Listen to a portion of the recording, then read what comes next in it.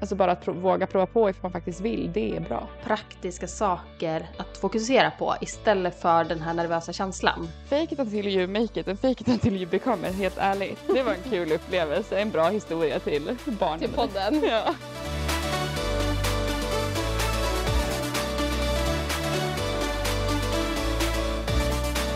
Hej allihopa och välkomna till söndagskaffe med Sofia och Denise. Ja, hej och välkomna. Fredagsfeeling hos oss. Ja, idag är det fredag. Yes. Ska jag berätta någonting kul? Alltid. Alltid. Hit me. Eller jag kanske har berättat det för dig. Det vet jag inte, berätta. Det är en jättestor grej. Men kom du ihåg att jag berättade att jag var i Reykjavik och kollade på hästtransport? Har du köpt? Nej, men jag har beställt. Eller vad man säger. I alla fall skickat ett mejl. Oh my god. Shit vad kul. Oh my god. Så då är du eventuellt snart fattigare. Mycket fattigare. Ja, men det vet ju du att jag också blev nu i veckan. Just det. Ja. Du har köpt 2 nya sadlar. Ja, herregud. Och om ni undrar nu om det är så att vi har vunnit på Lotto så nej. Jag tänkte på det idag så här, inför att vi skulle spela in. Och just det här med att Denise har köpt 2 nya sadlar och du ska har köpa. Köpt en hästtransport. Ja, håll på med hästar sa de. Det blir kul sa de. Vi tjänar inga pengar men vi spenderar massa pengar. Det är en jättebra ekvation. Ja, jag har inte betalat den. Jag har bara skickat, alltså så här, mejlat om att jag ska beställa den. Och sen ska ju den då sättas ihop. Alltså eftersom det är en helt ny transport så ska de, vad kallar man det? Snickra ihop den? Montera? Jag vet inte, vad säger man det? Bygga den från grunden. Ja. Så att det kommer ju ta ett tag innan jag får den. Men ändå. Och till saken har ju då att varför jag har köpt 2 nya sadlar är ju för att vi hade sadelprovare. Behöver man inte varför? Ja. Jo, för att rättfärdiga att man köper 2 sådana dyra sadlar. Jag behövde rättfärdiga det för mig själv. Nej, men vi hade ju faktiskt sadelprovare. Ja, båda vi. Ja. Vad tyckte du om det? Det var jättebra. Jag tyckte det var sjukt intressant och roligt. Och också bara det roliga var för att kollar ni på flera hästar hos dig? Eller kollar du bara? Ja, vi kollade på 2 som var ganska olika varandra. Okej, vi kollade på 4 som var väldigt olika, 5 som var väldigt olika varandra. Men då var det så kul för då sa hon det för att bland annat kollade vi ju Roker. Och hon bara, ja, alltså det är ju svårt att hitta sadel till hästar som honom för att han är så jäkla uphill. Och jag bara, yes, men fan. För att det är positivt att han är uphill. Men så sa hon att det är typ de svåraste hästarna, bland de svåraste. Och det är också de svåraste hästarna att lägga lägga sadeln på rätt ställe.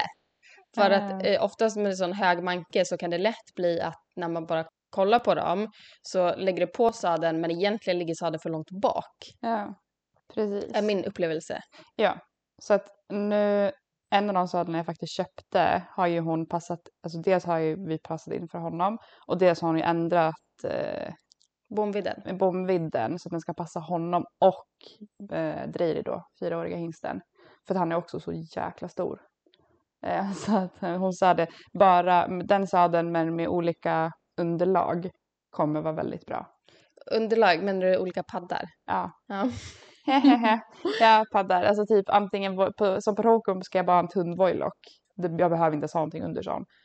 Medan kanske de Dreiri eftersom hon gjorde den tillräckligt bred för Rokur och Dreiri är lite smalare. Då sa hon att då kan jag ha en lite tjockare paddel. Eller bara så voilock med fårskinn till exempel räcker. Kul. Det var spännande. Och så. Så det har vi gjort. Och idag hade jag ju ut Krispbjörk som gör bauen. Ja, just det. Behandling. Och det var jättekul för att Gnocchi då som hon behandlade förra gången. Förutom hon har behandlat Rokur och Gnocchi. Och Gnocchi fick efter behandlingen, han blandades 3 gånger förra gången. Och fick gå ut på fjället efter det. Och fick bara paus. För att alltså, jag kände att vi hade flera som skulle in och som kunde användas i korta turerna så att han kunde få paus. Och hon behandlar honom nu igen för att han har kommit in. Och hon sa att han hade ingenting. Alltså han var så fin. Och jag bara yes. Och så här, jag är lite rädd dock för vad du kommer se i Rokur. För att han har ju faktiskt varit i träning. Det är en sak att få behandling och vara i lätt träning, alltså typ longering. Och sen få en paus. och liksom kroppen jobbar ur det. Men Roker har ju ändå faktiskt tävlats, alltså tränats och ridits på som vanligt. Men hon sa att han var också jättefin. Skönt. Så typ, hon sa att det var ingenting i frampartiet, alltså i hals, bog, manke. Han hade minimalt, alltså så lite så, jag var i obalans i alltså höftleden typ. Och det vet att jag har faktiskt, jag kan erkänna det, att jag har slarvat med de övningar som jag brukar göra på surefootpadsen för att få stabilisering i det området. Så det får jag bara vara bättre på att göra igen. Ta tag i det igen. Men det var bara så skönt. Och sen, det var så intressant att titta på. För alltså, det är klart jag tittar på min häst dagligen. Men att titta på honom och faktiskt titta på honom i typ en halvtimme. Var jag bara helt plötsligt lade märke till att han har börjat bära sig på ett helt annat sätt. Alltså han står som att han bär sig i stillastående. Förstår du vad jag menar? Ja, men det tycker jag också kan vara, alltså i sådana där behandlingar, alltså under behandlingen kan hästarna också ändras. Fast det roliga, han började så. Bara direkt när vi ställde upp honom för att hon skulle börja kolla med hennes energipinnar. Så bara såg jag att han bara bar sig. Alltså han står upp. Förut han har alltid stått. Men han har varit lite som att han har så... Hur kan man förklara? Hur sa vi det? Men det är väl alltså bara som människor, hur de bär sig. Alltså ja, det handlar om så posture, eller vad man säger. Ja, men hållning. Hållning. Du kan ju antingen vara väldigt spänd för att hålla dig rak. Och det var lite så han stod förut, kan jag tycka. Att han liksom spände upp sig. Men nu ser det ut som att han bär upp sig. Ja. Alltså det var så kul att se. För att det var som att du ser faktiskt fin ut. Och det kommenterade faktiskt Evelina också, som kom och provade sadlar. Att han var väldigt välmusklad. Det var bara lite vid manken och det är på grund av sadeln, alltså tidigare sadel. Och det kommer gå bort fort, sa hon, med en ännu bättre sadel. Så att det var väldigt roligt. Mm. Ja, härligt. Mm-hmm. Ja. Så det var min fredag. Jag har 2 hästar som har behandlats och sen gjorde vi ingenting mer. Fixa stallet. Ja, lyx. Orkar inte. Ja. Jag har gjort lite mer, men det är väl, ja. Det är bara en vanlig dag. Vanlig dag. Jag valde att det är morgondagens mitt problem. Ja, så kan det vara ibland. Du vet när man skjuter upp till framtida jag. Mm. Så nu valde jag att jag sköt upp det till framtida jag för att jag mentalt var i väldigt mycket obalans. Obalans, ja. Man gör inte bra saker när man är mentalt obalans. Nej, så är det ju. Så att då konstatera att det är bättre att jag bara inte gör någonting nästan idag. Ja, så kan det faktiskt vara också ibland. Så att, ja. Det är det. Det är det. Mm. Men kanske på tal om att vara i mental bra balans då. Ja. Jag vet inte. Nu försökte jag göra någon övergång till det vi ska prata om idag. Ja, tävling. Mm. Det är tanken att vi ska prata lite om det idag. Tävlingar. Och vi har fått in en del frågor på det ämnet. Ja. Vi tänker göra vårt bästa att svara på. Kolla lite på det. Man kan ju säga nu, det som är den här perioden på året är ju också att det går från en inomhussäsong till en utomhussäsong egentligen. I alla fall mycket här. Jag vet inte, är det mycket inomhustävlingar i Sverige? Det är väl kanske inte lika mycket som här, men det är ju ändå, det är väl kanske inte på samma sätt en inomhussäsong, utan att det kanske bara är lite inomhustävlingar så. Mm. Medan här är det kanske en liten längre säsong liksom, men det är ju också hemma i Sverige så kan det ju börja med utetävlingarna tidigare. Och det har ju alltså på grund av väder och natur att göra. Ja. Men det har faktiskt börjat lite tävlingar nu här, utomhustävlingar. Ja. Jag tror att det var sista helgen i april, brukar det alltid vara en tävling. Mm. Och sen så tror jag att första visningen är sista helgen i maj. Alltså avelsvisningen? Ja, jag tror det. Det är jäkligt tidigt. De öppnade anmälningarna till det igår. Mm. Så vi har suttit och kollat lite på vilka hästar som anmält sig. Ja, framförallt så var ju vi nyfikna på att se ifall vår häst. Ja. Det vill säga Oddstaders hingst var anmäld och det var han. Precis. Ja, vi kanske, om vi ska börja med den här frågan då, som kanske är en lite så början av allting. Då är det en fråga som är, vad är det viktigaste att tänka på när man ska börja tävla? Ja. Och jag vet typ att vi svarade lite på en liknande fråga när vi hade Q&A i ett annat avsnitt.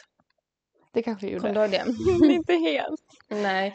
Fast jo, det var väl det här med att vara förberedd. Ja, då sa vi typ var förberedd. Alltså läs domarhandledningar. Ja. Var förberedd på jobbet du ska göra. Alltså sätt dig in i grenen du ska tävla. Och alltså... Och alla detaljer runt omkring själva. Alltså Ja, precis. att hästen lastas, hur lång tid det tar att åka dit. Alltså veta lite hur det kommer vara på plats. Så gott det går. Om man åker till en ny plats är det kanske inte möjligt om det är långt bort. Men att försöka vara så förberedd som det faktiskt bara går. Ja, och sen också att prestationen på banan är någonting som ni har gjort tidigare. Så att det inte blir en chock för varken dig eller hästen. Men framförallt hästen. Ja. För där är ju, och det diskuterade vi lite hemma i stallet med Anna som jobbar hos mig. Att det här att det är, om du som ryttare blir jättenervös för att du ska åka iväg och tävla och är nervös.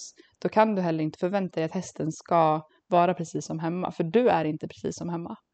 Så att det är också mycket att du mentalt själv också dels tar bort alla orosmoment som du faktiskt kan kontrollera. Sen själva tävlingsmomentet kan du inte kontrollera på plats, men du kan förbereda dig så gott som möjligt. Så att det är väl egentligen det. Och sen bara att våga prova. Ja, och jag tänker också åk med folk som du tycker om. Ja. Alltså oavsett om de också åker med häst eller inte. Så ha med dig folk som du får bra energi av. Alltså gör det som en kul grej.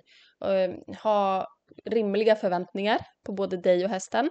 Och ta hjälp kanske, alltså prata om det innan, liksom, vad är rimligt att förvänta sig av det här. Om man säger att man ska tävla första gången.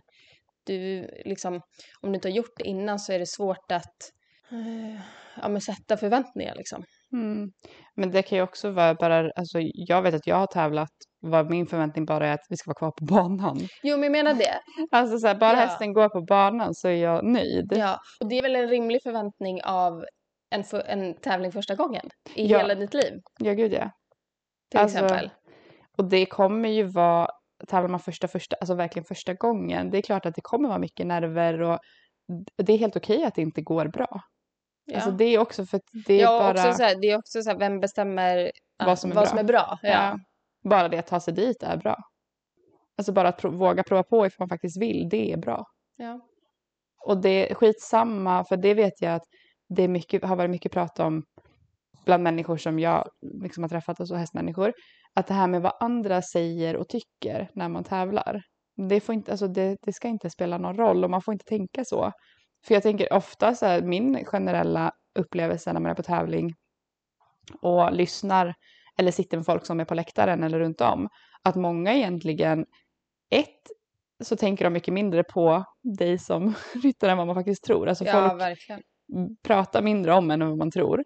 Och 2, ofta så tycker jag att det har varit väldigt bra stämning var folk är så, vilken söt, alltså du vet, vilken fin häst, eller titta vad fin träns de hade, eller hon sitter så fint. Och då kan det vara att hästen går i grisepass men ryttaren sitter fint. Alltså jag tror att ofta även fast folk säger att de pratar om, de säger negativa saker, det säger mycket mer om dem än vad det gör av dig. Ja. Så att bara stå för ditt och gör det du vill. Så lite krasst sagt. Ja, verkligen. Så att ingen annan bestämmer vad som är bra eller dåligt, det gör du själv. Ja. Men alltså har du ingen tidigare erfarenhet av att tävla, så verkligen att så här, sätta sig in i domarhandledningarna kan vara en jättestor hjälp till att förstå till exempel varför man fick vissa poäng eller inte. Liksom så, skulle jag säga. Det kom inte det in lite då på en annan fråga som vi fick? Hur de bedömer? Ja, det var någon som hade skrivit och frågat om brandväggarna i domarskalan. Eller då domarhandledningen som vi pratar om. Ja. Och nummer 1 kan jag väl säga att vi kan säkert se till att länka den någonstans i samband med det här avsnittet. Men vi kan väl också bara lätt nämna vad domarna tittar på när de bedömer. Att takten kommer ju alltid komma först. För det var ju du sa i det, att om man undrar varför man får vissa poäng, då är det bra att kolla domarhandledningen för att ha lite koll. Och då är det ju faktiskt så att domarna kommer alltid döma takten först. Takten måste vara ren. Och sen finns det utefter det finns det så kallade brandväggar i domarhandledningen och hur poängen sätts.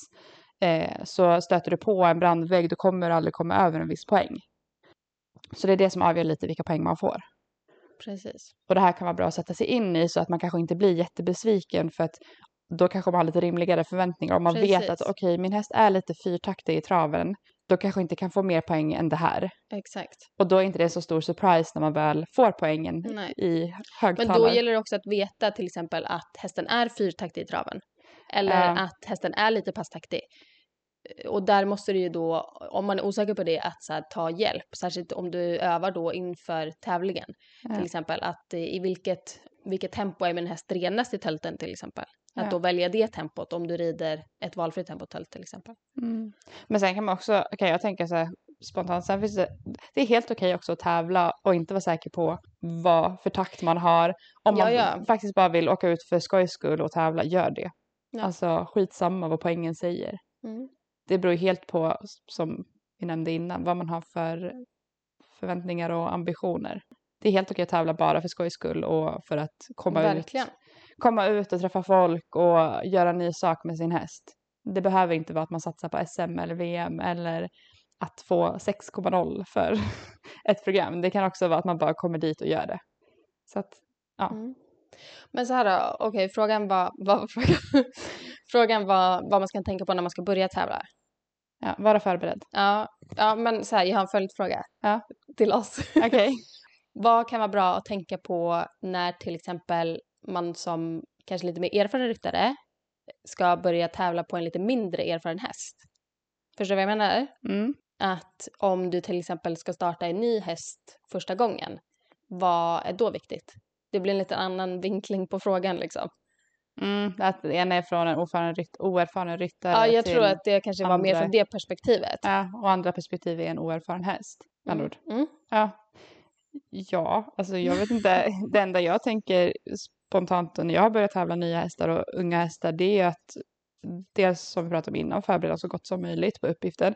Men sen att egentligen att jag måste vara deras stöd. Så jag har egentligen inte, jag ser det mer som ett träningstillfälle än en faktisk tävling. Så att jag ser till att visa dem banan i lugn, det gör jag alltid med alla hästar, men visa dem banan i lugn och ro, ge dem mycket godis och liksom ifall de är lite uppe i stress, att jag håller mig lugn och går inte med i den stressen, utan det är så här, okej, som ett litet, lilla älskling, det är okej, du vet, vi gör det här tillsammans, det kommer gå bra, jag är här. Och att bara se till att det blir en så bra upplevelse som möjligt för hästen. Ja, det tror jag skulle jag säga också är så här, nummer 1, att upplevelsen och hela den här dagen då, kanske som det oftast är, att det blir en trevlig upplevelse för hästen. Ja. Så att det gäller alltså både allt som alltså runt om och inne på banan liksom. Och där är väl egentligen, alltså har en oerfaren häst, vare sig den är ung eller så, men att det kanske inte har några egentliga krav överhuvudtaget. Nej. Att du kan inte maxa allting på en gång, utan det får vara att det kanske är lite obalanserad i tölten, men du gör så gott du kan för att hjälpa den i balans, det varvet du ska rida eller varven. Och blir det lite misstag i trav eller galopp till exempel, so be it. Då försöker du bara lösa de problemen när de uppstår och ta med det i bagaget till nästa gång. Och liksom, okej, vad kan jag göra för att förbättra det till nästa gång? Hur kan jag förebygga att det händer till nästa gång? Ja. Och det är lite också samma som om man tänker att man har en ung häst som ska börja komma in i tävling lite mer och mer. Att de här, alltså det är ändå en del tävlingar som man åker på som kanske blir mer, som du också säger, träningstillfällen. När man har kommit in i det mer. Att kanske provar att okej, men om jag rider traven lite fortare, eller sätter lite mer energi här. Eller byter, kanske ta övergången från trav till galopp istället för tölt till galopp. Alltså att man ser det lite som övning. Ja, absolut. Med sådana hästar, och då att också försöka lära sig av det. Att okej, hur mycket energi kan jag sätta i hästen, eller behöver jag ta ner energin och sådär. Att man... Va? Nej, jag kom på så rolig sak på tal om ung häst och så tävla första gången. Och det här med förväntningar. För jag kommer ihåg första gången jag tävlade svala, som du känner, som i ett sto som vi har när hon var 6 år. Och alltså på tal om, jag hade 0 förväntningar och då pratade vi att jag hade så låga förväntningar och var så bara, du vet, okej, det var ett träningstillfälle. Så när jag var klar, då gick jag bara och började packa mina saker och du vet, var så här, ja men vi åker hem och liksom så här, satte på henne täcket, gav henne godis och lite hö och liksom, du var duktig och packade ihop och så kom hon typ bara, Denise, du ska rida final. Jag bara, nej, det ska jag inte. Han bara, jo, du har kommit till final. Jag bara, va? För du vet, jag mentalt i mitt huvud var jag bara, du vet, jag skulle bara rida den här uttagningen och se till att det blev en bra upplevelse för henne och sen var jag klar. Så jag hade absolut inte förväntat mig final. Nej. Och Det var inte heller det som var viktigt just då. Nej, liksom. Du vet, jag var så nöjd med henne. Du vet, jag hade ingen aning om vilka poäng jag fick ens för jag hörde inte när de sa det. Så att jag var så här, vilket som, för att jag var nöjd och hon stod sig fint. Så att, Ja, det är också som, jag vet, förra året jag tävlade någon tävling och jag kommer ihåg att jag pratade med en, då efteråt när jag var klar, pratade med en man som vi båda känner och jag frågade han, hur tyckte du att det såg ut? Och då sa han, alltså så här, det här är någon som vi ändå känner liksom, ja det var ganska gulligt. Alltså så här, och då sa jag till han, vet du vad? Det var exakt det jag ville. Det var exakt enligt plan. Och alltså så här, det var ju också lite så här på skämt, alltså så. Och så här, det kanske inte är en jättekomplimang att det ser lite gulligt ut när du rider som ska vara ganska så här kraftfullt och mycket energi. Men enligt den planen jag hade så var det som jag ville få ut av den tävlingen. För att veckan efter så skulle hon visas. Och då ville jag bara att den här dagen skulle bli, jag ville bara ha henne liksom med mig och bara vara gullig. bara så lite mys. Ja, och det gick liksom enligt plan. Även fast han sa sådär. Ja. Och på tal om andra, jag vet inte om det var någon fråga i samband med det, men jag kom på en annan saga, tävlingshistoria, om det här med att förbereda sig. Och ifall så här, min tävlingsminnen. Det kommer första gången jag skulle rida guidingarskate.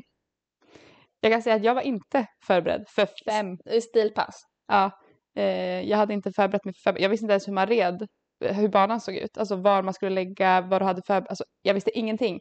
Så det var planen att vi skulle gå igenom det innan jag skulle rida, alltså att jag bara skulle ha koll, för att jag visste alltid att alltså det var snarra som jag hade behållar.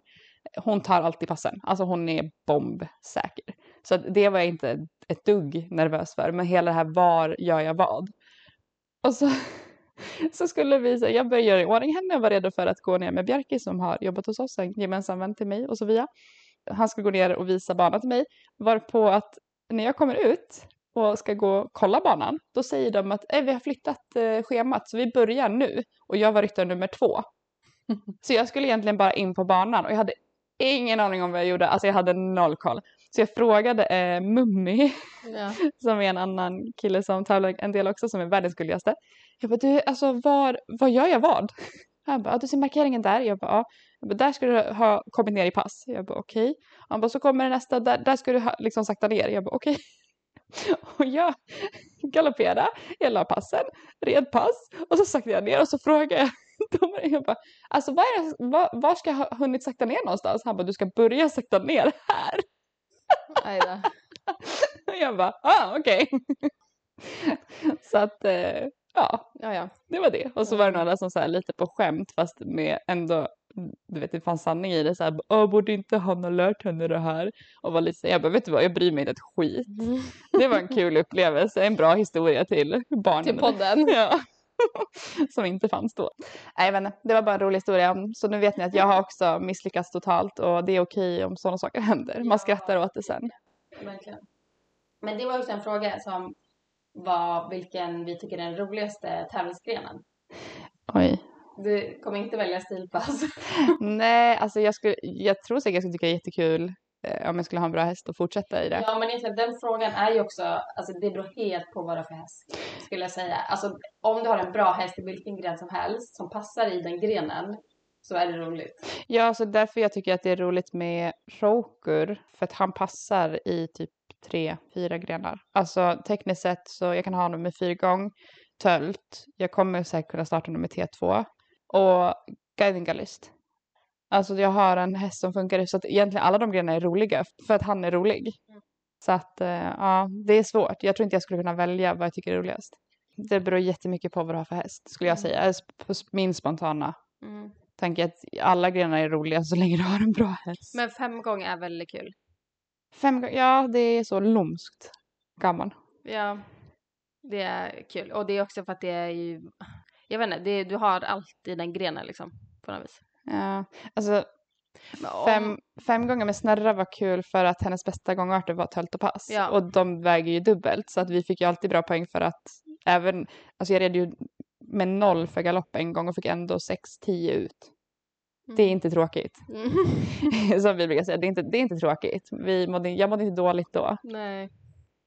Så att ja, jag kan inte välja gren. Det beror helt på häst. Men om du skulle få välja att om du inte hade någon häst alls och du skulle köpa en ny tävlingshäst, vad skulle du leta efter då? Ja, jag vet inte. Alltså 4 gånger det känns ju säkert för då har du töltar, alltså då har du ganska säkert töltare i töltgrenarna också. Och det är lättare att tävla om du vill tävla guiding eller list. Men sen så är ju passen så jag vet inte. Vad skulle du välja? Jag hade alltid, alla dagar letat efter en häst. Ja. Jag hade nog tagit 5 gånger bara för att passa, alltså ja. Men Roker är ju också 5 gånger egentligen. Så att jag har egentligen... Ja, nu behöver inte du leta tävlingshäst. Så att det... Nej, men om. Det kan ju väl vara, vem vet om det händer någonting med honom. Men jag tror också att det är skillnad för att alltså de hästar jag tävlar är ju hästar jag tränar själv upp. Så att allting, jag behöver egentligen aldrig leta. Jag har ju mer så att hästar jag har i träning, det visar sig ifall de är potentiella tävlingshästar. Så att jag har egentligen aldrig behövt tänka så här att oj, vad letar jag i en häst? Utan jag har egentligen bara vad jag vet är för vad som är liksom behövs för potential för att kunna tävlas. Och visar att säga att jag rider in och tränar en sån häst så toppen. Om inte så är det en fin ridhäst. Typ så. Ja, ska vi kolla på vad det mer står? Gör så. Vänta med spänning. Finns det någon teknik eller taktiska tips hur man smartast rider på valbanan? Ja. Det finns det. Det finns det. Det kan vi väl båda hålla med om att det gör. Till exempel korta tempotält vill du rida så långt ut på valbanan som möjligt för att då tar det längre tid att ta sig runt. Då ser det långsammare ut. När du rider de andra gångarterna så vill du väl hålla dig ganska i ytterspår på långsidorna och sen tänka som att du tar egentligen inte kurvorna helt men att du sneddar så att kortsidan på valen blir mer som en trekant. Så att du egentligen rider, om vi skulle säga att det finns A och C i varsin liksom kortsida, att du liksom nuddar A och sen nuddar du C när du kommer till den kortsidan. Men det kan också bero lite på vad du ska göra för övergång till exempel inför nästa, alltså på mitten av kortsidan, om du kanske vill använda till exempel hörnet till att flytta hästen lite till sidan eller sådär. Ja, det beror på vilken övergång såklart, absolut. Men så spontant när du ska ta kortsidan så vill du tänka mindre rida ut helt i hörnet skulle jag säga och mer snedda. Ja.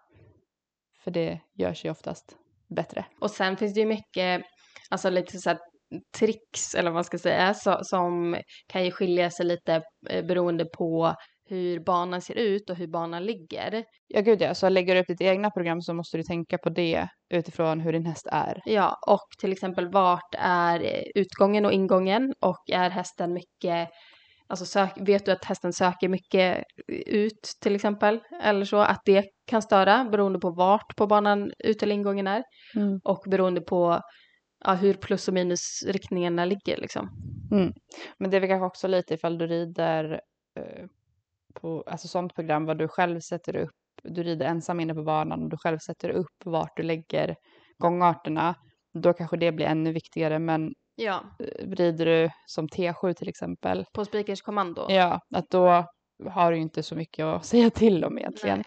Så att, men det är väl mest det att tänka på hur du nyttjar banan skulle jag säga. Ja, jag vet att när vi gick i 3:an då fick vi en föreläsning med Julie Christiansen som är duktig tävlingsryttare och hon berättade mycket om så sina typ lite sådär trix eller vad ska jag kalla det, sånt som hon gör på tävlingsbanan och sen när hon är iväg till exempel och sådär. Hon har ju alltså varit jätteframgångsrik i många grenar. Hon har tävlat mycket T2 till exempel och varit duktig i det. Och hon pratade mycket om det, att hon lär alla sina hästar alltså att alltid gå i ytterkant på banan och göra det alltså alltid på träning. Hon tränar mycket på valbanan också. Och det är ju någonting som gör att hästarna får någon typ av alltså ganska bra riktning. Vilket du behöver ännu mer i till exempel T2 när du släpper tygen. Och speciellt i finalen. Och då, jag kommer ihåg att hon visade ett klipp från någon VM-final där hon red. Och då kunde man se så himla tydligt att hästen bara, han viker inte från ytterspår. Utan han bara liksom slickar egentligen ytterstaketet eller vad man ska säga. Och bara liksom går på. Medans du kunde se andra hästar i finalen liksom tappa lite riktning åt höger eller vänster liksom. Och det är ju, och sättet man gör det på är egentligen att dels rida där och göra det till en bra plats. Alltså ge mycket belöning, alltså belöna mycket där. Och det tror jag vi pratade om förut, just det här med att göra de platserna på banan som vi vill. Om det finns någon plats som är läskig, att då ger vi hästen lite tid där och gör det till en bra plats. Så det kanske inte är jättebra alltid att avsluta passet vid utgången. Nej, och det där är ju också mycket som folk har för sig att man gör på olika vis. Att så här, vissa vill aldrig hoppa av på banan, vissa vill helst hoppa av på banan. Vissa vill alltid göra en volt innan man rider ut, vissa vill alltid rida direkt ut. Alltså så här, det där är lite hur man väljer att ha i sitt system liksom. Och just som hon förklarade då, hon har ett ganska tydligt system med alla sina tävlingshästar. Att de är liksom vana det. Och tävlar du mycket med kanske en och samma häst eller flera hästar och bygger upp tävlingshästar, då blir det väl mer och mer att man hittar det som passar liksom. Ja. Absolut. Ja, jag vet inte om det var svar på frågan. Det var det väl. Ska jag berätta också en bra grej som jag lärde mig av henne? Ja. Som jag tror att jag berättade det för dig. Till exempel så, alltså när du packar inför tävling och så, då är det väldigt olika hur man gör det.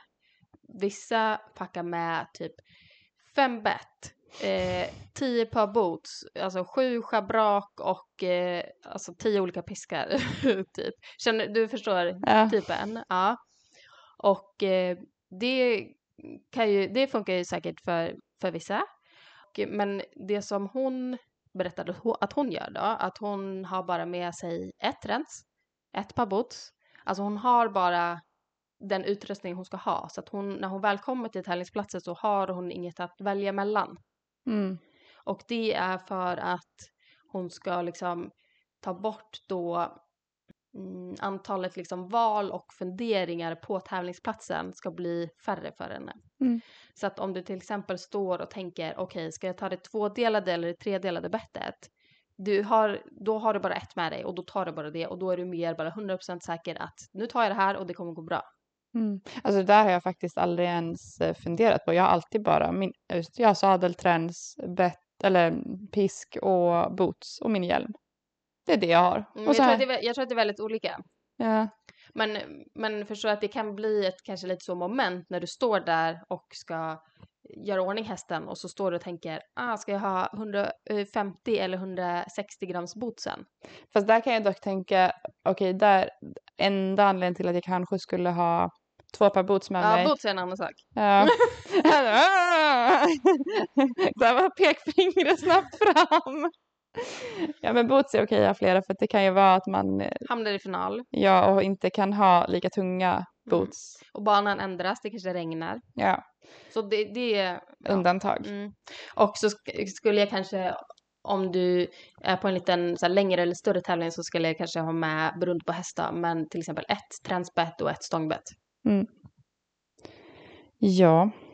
Men det så kan vara bra att tänka på.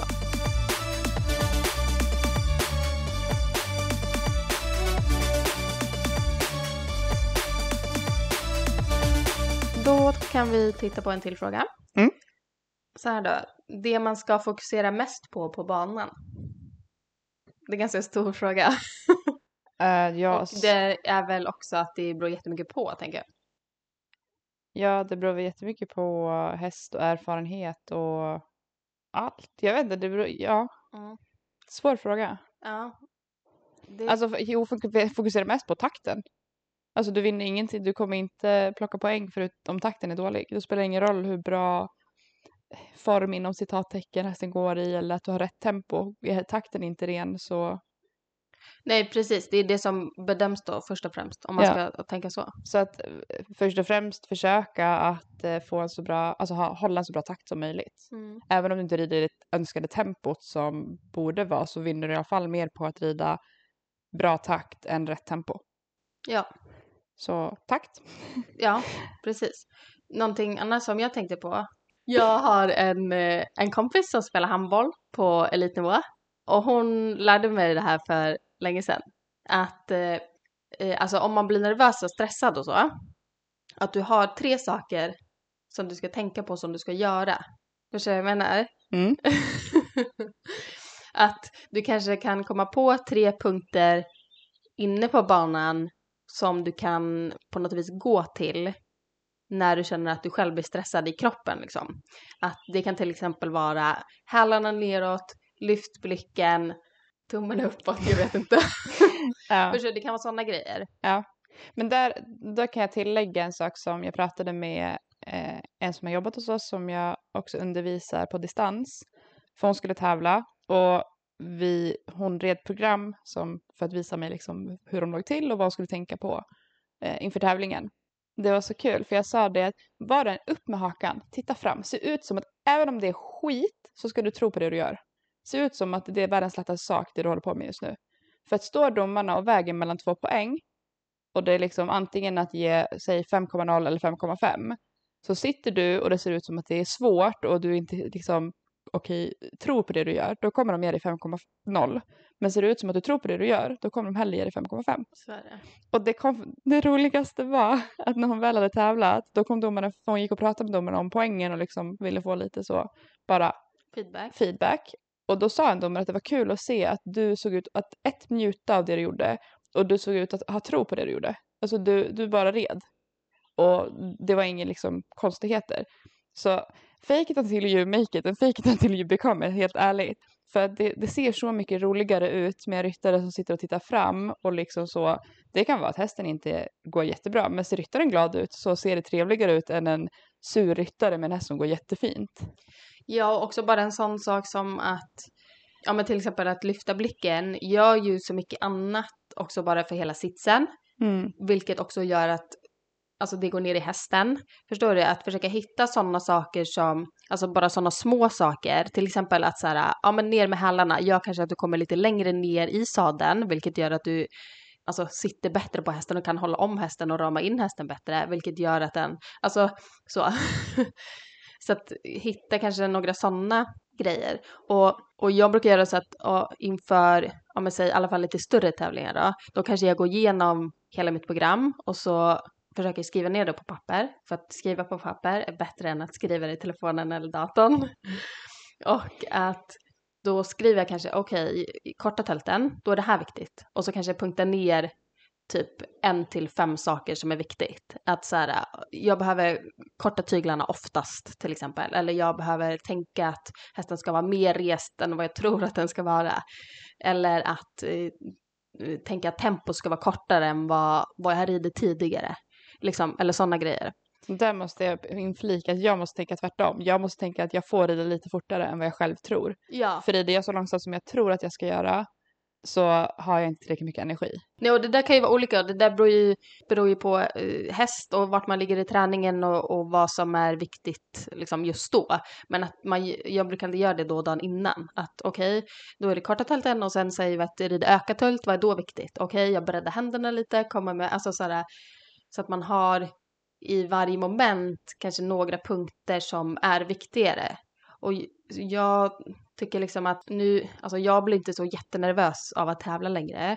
Men om du blir nervös kan det också vara lättare att ha praktiska saker att fokusera på istället för den här nervösa känslan. Nu, jag vet inte om det är fler som kan känna så, men jag är också väldigt så här praktiskt lagd av mig, att jag vill alltid göra något åt det liksom. Och att fokusera då på att göra någonting istället för att känna, förstår du? Kan hjälpa en liksom. Ja, det blir ju också så som vi pratade om i förra avsnittet med fokusfrågan.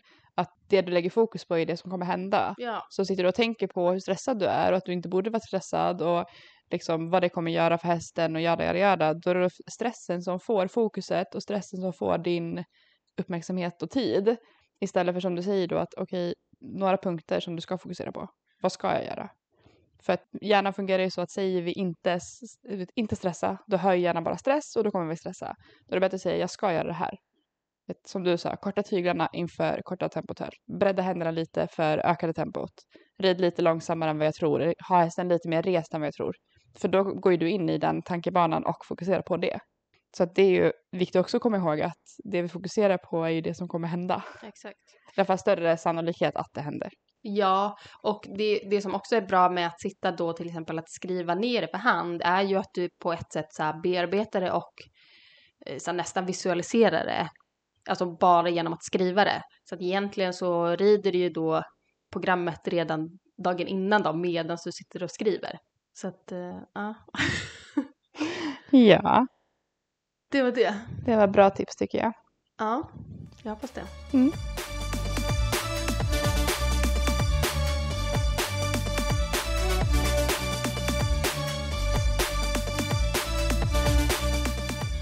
Vi kanske kan ta upp, det är så att två lite så här liknande frågor med att man kanske har en häst som är lite nervös på tävling. Och hur gör man för att det ska bli bättre?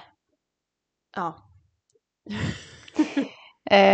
Jag slog ihop två frågor i en ungefär. Men jag vet inte, det kanske också är lite det vi har pratat om till exempel som är den unga hästen. Ja, alltså det är ju mycket, det är ju erfarenhet. Alltså det är som allting annat i både livet och med hästarna, att du blir bra på det du övar. Och du kan inte förvänta dig att hästen ska vara alltså mindre nervös ifall du bara har tävlat en gång och tävlar så en gång per år. Alltså du måste ju sätta hästen i den situationen var den blir nervös för att kunna förebygga det. Alltså du förstår hur jag menar. Yeah. Jag hoppas ni förstår. Alltså, absolut, man kan förebygga det jättemycket med att miljöträna. Men du måste också bara göra det praktiskt många gånger. Ja, för att det kommer ju alltid finnas nervositeten i dig som ryttare kommer ju alltid speglas av på hästen. Och ifall du inte tävlar ofta så kommer det alltid finnas en viss nervositet för att du gör det inte ofta. Precis som att det kan vara nervöst att åka på kurs ifall du bara åker på kurs en gång per år. För att du inte vet om hästen kommer gå på transporten. Hur det är med alla människor som är där. Och alltså, så vidare, så vidare. Men det är egentligen bara att träna och öva. Göra det bara. Ja, och försöka göra liknande situationer så gott det går på hemmaplan. Till exempel. Ja. Alltså har ni en bana, låt folk sitta på läktaren och klappa. Ta med en Bluetooth-högtalare och sätt på musik. Sådana saker kan man tycka, ja men vadå? Men det är ju såklart, det är nya saker för hästen och det är helt naturligt att den kanske reagerar på det och tycker att det är obehagligt. Ja, och var inte rädd för att rida flera inne i paddocken samtidigt. För att om du tävlar och någon gång går till final, då kommer det vara flera på banan i vilket fall. Och även om du tävlar i lättare klasser, då är det ju 3 inne på banan samtidigt. Ja. Så att bara sätta hästen, och det betyder inte att du ska sätta hästen i panik när du rider, men det kan vara att göra det på ett bra sätt, att öva i skritt, att vara inne på banan samtidigt och belöna hästen mycket för att den är lugn och sen prova att låta någon rida om och att liksom hjälpa hästen igenom den processen, om man ska säga. Mm. Att du måste bara lära hästen hur den ska hantera sin nervositet och vad dina förväntningar är. Skulle jag säga. Ja, absolut. Jag kommer ihåg första gången som jag tävlade på sol till exempel. Då kommer jag ihåg att så efter det så tänkte jag att så här, men hon har kanske inte riktigt linnet till att bli en tävlingshäst. Nu är kanske inte hon världens tävlingshäst ändå. Men som när jag åker med henne nu till exempel. Jag kommer ihåg att jag åkte på någon tävling förra året. Och jag åkte, alltså dels var det lyx att åka bara med en häst för mig. Själv med en häst som jag känner jätteväl. Och jag vet exakt hur hon funkar. Och hon är så lugn och cool och gör bara exakt som hon gör hemma. Men så har det inte alltid varit. Och jag trodde inte att hon skulle bli så. Men hon har ju också åkt överallt på många ställen och på många tävlingar i 4 år. Hon började tävla när hon var 6. Nu är hon 10. Det är samma med Roker. Han var också ganska nervös i början som alltså bara ridhäst hemma. Så att den tänkte man ju på nu. Och det tänkte jag också på häromdagen. Alltså vet du hur länge jag har tränat honom? Hur länge jag har haft träning av Roker? Alltså vet du hur många år det är? 6 år. Ja, det är länge. Det är fan länge. Men, och då bara, för att komma tillbaka till ämnet, att han var ganska nervös, alltså han kunde reagera ganska starkt på vissa saker. Typ om vi red förbi träden hemma och råkade komma åt grenen, då bara, så bara sög rumpan under och han sprang iväg. Och han kunde vara lite att, ibland på hemväg så kunde han bli lite het inom situationstecken eller så, lätt stressad. Men det har ju inte alltså det finns ju ingenting av det nu när vi åker. Han är ju världens coolaste. Nej, och det är sånt som mycket bara försvinner av sig självt. Alltså när det kanske inte är då sån, alltså, stora problem. Utan det är bara sånt som hästarna lär sig genom att liksom uppleva det och få en bra upplevelse av det. Och gå vidare liksom. Och jag tror, det har jag tänkt på ganska mycket som med Roker som han har ju gått i turerna på somrarna. Alltså jag tror att turerna gör hästarna så gott. För de får gå i flock och de får vara på nya platser. De får gå över läskiga saker. Men de har hela tiden stöd av varandra. Jag tycker man märker det jättetydligt på hästarna att de mognar sjukt mycket av att gå i turerna.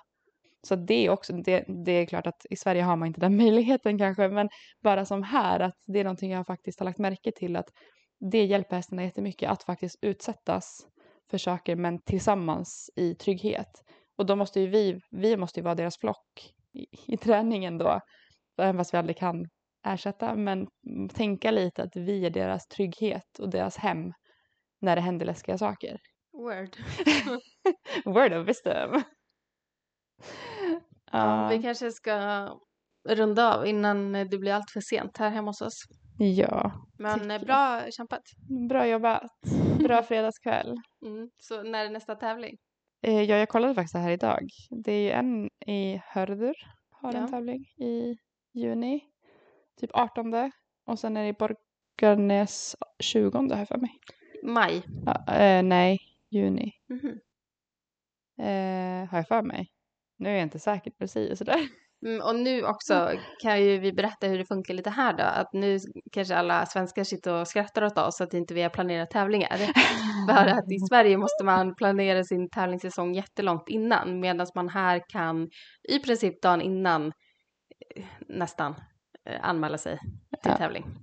Jag också bara, så jag tänkte på det här med skillnaden hur jag förbereder mig för tävling i Sverige versus nu. 20 minuter innan jag ska åka, då går jag till stallet, packar upp mina saker, slänger hästen på transporten, alltså tar det med en klackspark. Jag slänger inte hästen på transporten, men du vet, det är så okomplicerat och det är inte en stor grej på så sätt, utan det är som vilken måndag eller söndag som helst att bara packa och åka. Det ska göras liksom. Ja. Ja, och det är inte så att man inte förbereder sig här. Men, och det är klart att man har kollat ut de tävlingarna man ska på. Om du ska till exempel kvala till alltså, isländska mästerskapen eller någonting sånt. Men alltså, som till exempel i mitt fall då, som har många unga hästar. Då kan det ju vara i princip att, precis som när du tränar inför en avelsvisning, att du känner den här veckan att så här, men nu börjar det hända någonting. Eller nu känns hästen ganska fräsch och fin. Så då kan vi passa på att anmäla oss. Liksom. Så att det är lite mer spontant kanske här. Så jag har inte asbra koll på när tävlingarna är. Men jag passar i tiden och känner jag mig peppad, då anmäler jag mig. Lite mer så. Så funkar jag. Ja, så vi får se när det blir. Yes. Helt enkelt. Vi kommer väl uppdatera som vanligt, tänker jag. Ja, det får vi göra. Yes. Men annars så hoppas vi väl att ni tyckte det var kul att lyssna på det här avsnittet och att ni har lärt er lite om tävlingar. Ja. Om inget annat fått ta del av hur vi tänker. Ja, och också en sak som jag kan säga. Nu håller jag på att avbryta dig igen när du håller på att avsluta. Men att så här, man behöver inte heller tävla. Nej. Nej gud nej. Alltså det är helt okej. Men det är också, som vi sa, också okej om man vill tävla bara för skojs skull. För att träffa kompisar och göra en kul grej. Det behöver inte vara så mycket prestige i det. Nej, det blir vad man gör det till. Säger man så. Så väljer man att tävla, askul. Väljer man att inte tävla, super. Och jag tänker att det här avsnittet kan passa många. Även fast man inte vill tävla så tror jag att det finns mycket guldkorn att ta ut. Ja, jag hoppas det. Tänker jag. Okej, på riktigt. Nu är det slut. Slut för idag, tack för idag. Hoppas ni har en grym söndag och en bra kommande vecka. Hej då! Hej då!